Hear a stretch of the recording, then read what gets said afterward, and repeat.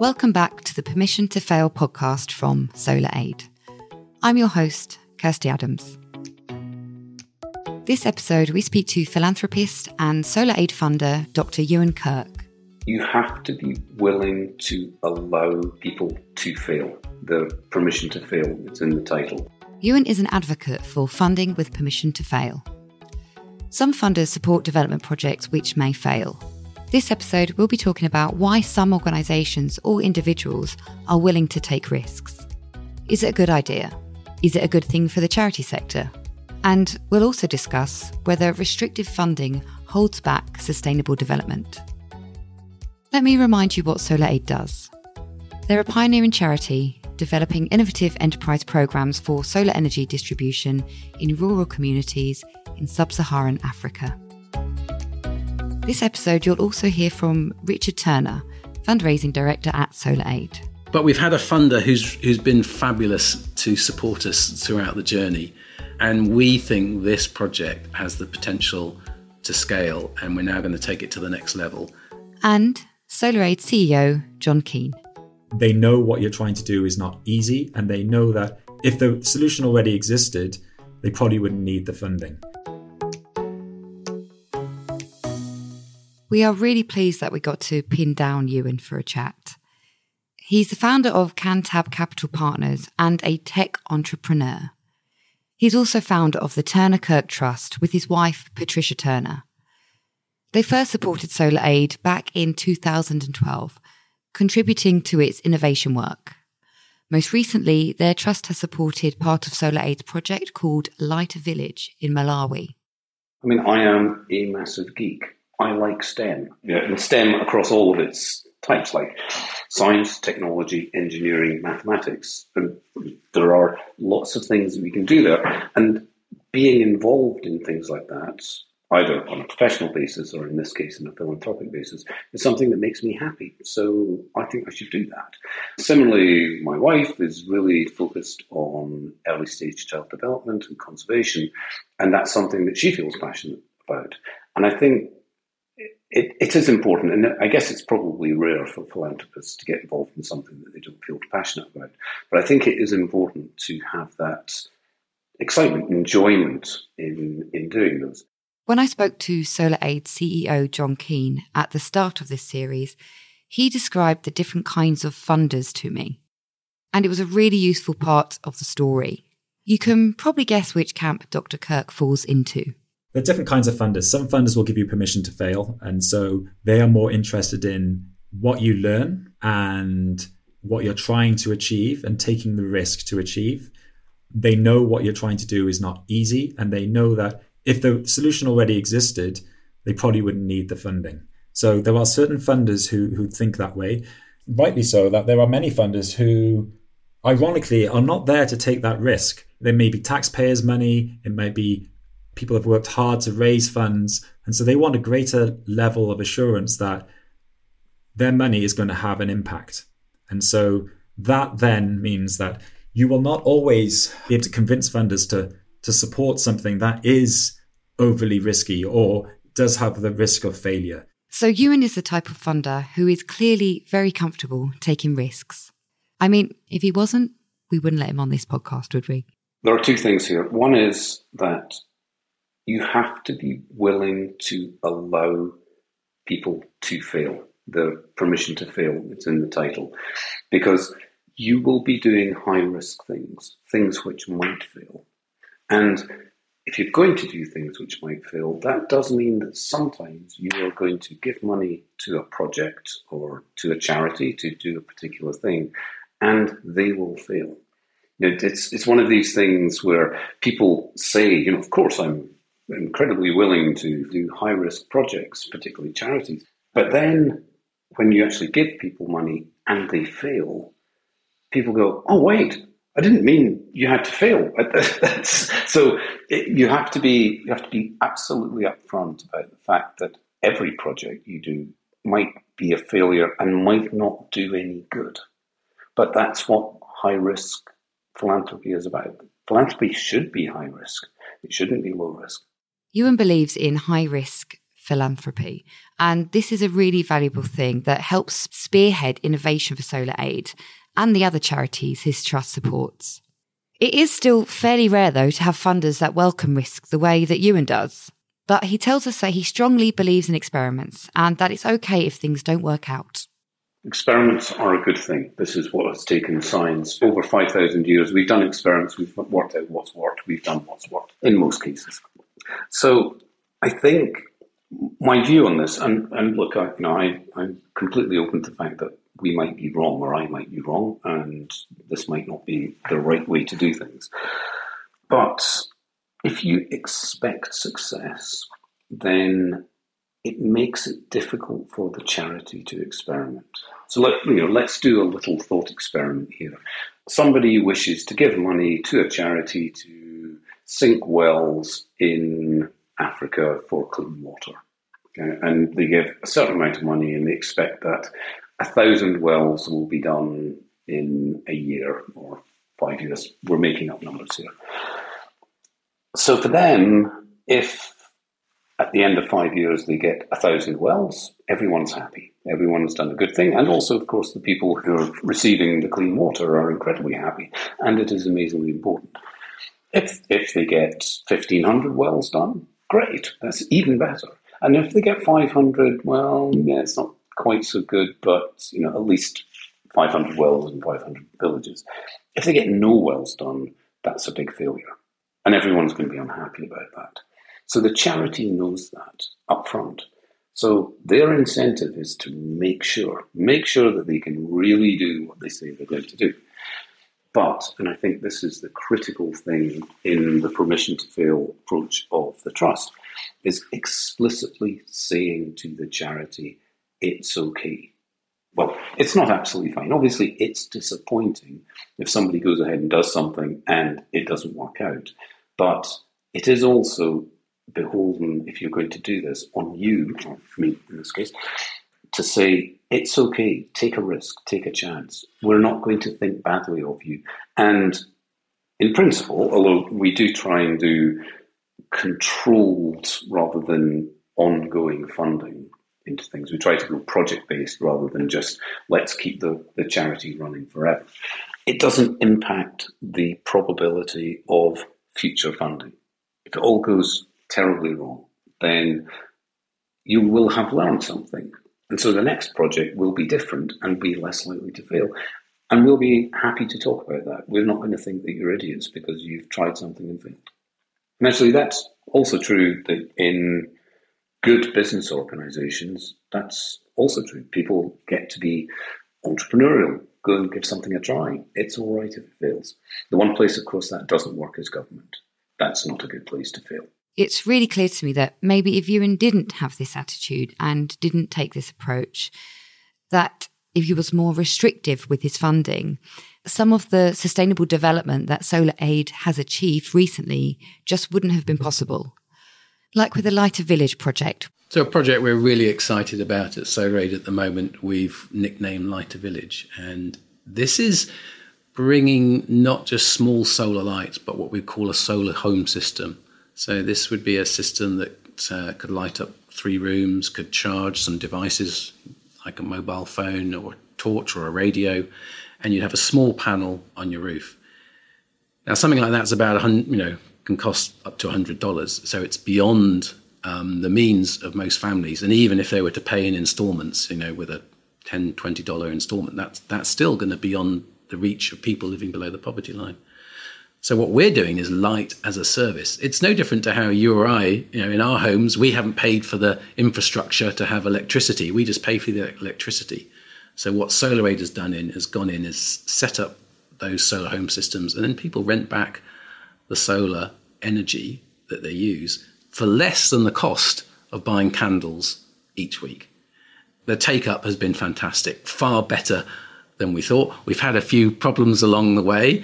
Rats chewing through the cables was something we didn't anticipate. But we've had a funder who's been fabulous to support us throughout the journey. And we think this project has the potential to scale, and we're now going to take it to the next level. So it's an example where we're working with in one of the poorest countries of the world, with some of the poorest communities in that country, in some of the remotest places, which are not going to have electricity by the end of the decade. We know that they're not on any plan for any national grid expansion. And if we can do that in that situation, I think we could do it in just about anywhere. Funding with permission to fail is experimental, but it sounds to me like it's as much about trust. So how do funders know which organisations they can trust? Richard told me a story about another funder who came on board when he told them about SolarAid's big, hairy, audacious goal. And if you remember from episode 1, which is to eradicate the kerosene lamp. I recall meeting a supporter. This is what we would call a major supporter, someone who was willing to give significant funds, but he hadn't supported us for a long time. And it was my first meeting. We're meeting in a cafe in London, and I shared with him our new goal. And I also put on the table a kerosene lamp. And he immediately responded and said, that's fantastic. Now I get what you're up to. And he instantly committed to give a very significant sum, a sort of, we're talking 50,000 or upwards, to support SolarAid as a result of that. And so it had an instant impact. It just gave a clarity about what we were about. Instead of doing lots of different initiatives, there was a focus that all added up to one thing. You'll know from episode 1 how important big, ambitious goals are to SolarAid. And as we know from episode 2, where we spoke about listening to the community when monitoring and evaluating programs, we know that feedback and evaluations play a major part in the success of programs. That they use processes which are carefully crafted to listen to the entrepreneurs on the ground, to the families using the lamps, and the medical practitioners working in the remote centres. Accountability matters. So I want to know, how do funders hold charities like SolarAid to account? Accountability is an issue. Now, although I don't want control, but that doesn't mean that I don't want to be involved. I just don't want to be involved telling people who know much more than me what to do. I want to be involved. You want to go and visit the project. We're at the Trust, we're doing something with sort of early stage mathematics in Glasgow. And it's an interesting program that may transform the teaching of mathematics to primary school children, or it might not, because it might fail. But, so I went up to Glasgow last week and spent a day with the teachers who are being trained on this new way of doing it. It's a nice way of doing it, and it's not a formal report. The last thing in the world I want SolarAid or any other charity to be doing is thinking, oh my God, we've got to write that 20-page report for the Turner Kirk Trust by next Tuesday. Quick, let's spend all our time doing that. That's not required. You just want to spend time with people, and you shouldn't be worried about what's going on. That's really holding them accountable. And also, if you're really explicit about saying, that sounds, because everyone wants to tell you how great everything's going. And then you can say, that's fantastic. I'm really glad that all that's working. What's not working quite so well? And they go, we've got a bit of a problem with this and a bit of a problem with that. That's the sort of accountability that you want. As long as you choose people who are honest and passionate, then they're going to do the right thing. Your level of accountability is maybe just to help them not continue to make mistakes, or to think about other things, or to come up with problems and ask for advice, which of course they are completely within their rights to ignore because they're the expert, not me. I love that idea, that accountability can simply mean encouraging people not to make the same mistakes. It feels like a really positive approach, the opposite of micromanaging. An approach which creates space for honest conversations. Nice. So we know that Ewan liked experiments, and we know that he thinks that philanthropy should be about risk. But what we don't yet know is why he works with SolarAid. Why SolarAid is a really good question. And I'm not really sure I've got a good answer beyond meeting John and just being bowled over by his enthusiasm, his vision for it. And of course, his vision is enormous. And lots of people have huge, enormous visions. But he blended that huge, enormous vision with the enthusiasm for solving the small problem as well. And a lot of philanthropy is about personal stuff. It's about personal relationships. Nobody's really going to fund a charity that's run by somebody they don't like. Although maybe in reverse, maybe charities would take money from a donor they don't like. But I think you have to have a good connection with people. And when John first approached me, the problem that they were trying to solve in 2012, which was how do we distribute the lights, just seemed like a really interesting problem that they would find it incredibly difficult to get money to solve. And I thought, I can do that. And I can do that with a bunch of really enthusiastic, nice people. I mean, across the organisation, they are really easy and fun to deal with. And that's a thing, right? Nobody needs any more heartache in their life. You might as well deal with people you like. Last mile distribution for SolarAid was an interesting problem. You probably remember from the first episode that problem was resolved by replacing the small vans, which were traipsing across sub-Saharan Africa, with their new network called Head Teachers. I think it's probably the case that we came up with this idea of permission to fail together. Yeah, I think John, when I first met him, and this is 11 years ago, and probably lost in the mist of time, and my brain doesn't remember everything, but remembers quite a lot. But I think we kind of jointly came to this view that we didn't really know the solution to this problem, and wouldn't it be interesting to run some experiments, for want of a better word, in Malawi to see what the answer is. And I think that then encouraged them to be a little bit more risky about what they were going to do. And we, of course, were happy to support that. And so far, touch wood, it seems to have worked out quite well for both of us. So I think we're all pretty happy with that approach.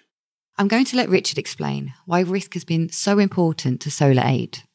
The reason why having permission to fail is so important is I think we've learned that there's a very thin line between success and failure. And so being able to sort of push those boundaries and try something allows you every so often to have quite extraordinary breakthroughs. But if you don't have that permission to fail, you withdraw back. When things go wrong, it depends on the funder. It really depends on the funder. So we work in very difficult areas. There's also, and we're trying to make something change that, the status quo will be, it is what it currently is. So to initiate change is difficult.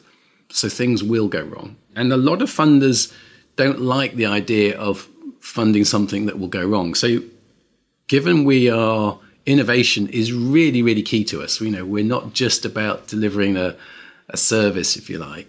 We have to find the right funders. We have to find those that perhaps understand that. And if we don't, chances are someone isn't going to continue supporting us. And actually the most sustainable source of funding is someone, whether it's an individual or a foundation, is someone who supports you and continues to support you. So it's in both our interests to find those, I suppose, shared values, if you like. So it's being able to say that there are some risks to this, but there are some opportunities, and there have been some ups and downs along the way, but we're still striving to achieve an ambition, and if we can communicate the importance of that permission to fail, many funders seem to understand that, but I would say they're a select few. We just have to find them. I don't know if I've sort of feels I say many funders. Well, there are a few funders out there, but we have to find. But there's enough, certainly, for us to start doing the fantastic work we've managed to achieve. I wish there were more of them, though. I wish there were more that understood that to initiate change, it requires risk. And the beautiful thing is those donations we get allow us to take that risk in a way that other organisations just can't. Other enterprises operating in Africa, maybe someone who started a solar business, they're trying to make a profit, and they can't take the risk to work in remote and impoverished communities in the way that SolarAid can. Meeting Ewan and learning about funding with risk has been really interesting and useful. By choosing a riskier road and trusting that experiments work, charities like SolarAid have been able to innovate their way to diminishing light poverty. If you want to learn more about the great projects that SolarAid is working on, thanks to its committed and diverse set of funders, visit solaraid.org. While you're there, why don't you take a look at SolarAid's shop? Every purchase from its store supports SolarAid's work. You can buy a virtual gift, e-cards, merchandise. Visit shop.solaraid.org. And look, I know you're busy, but if you could follow us and leave a review, that would be great. Why don't you tell us how taking a risk in your charity or business has led to some really good results? That's all from me for now. See you next time.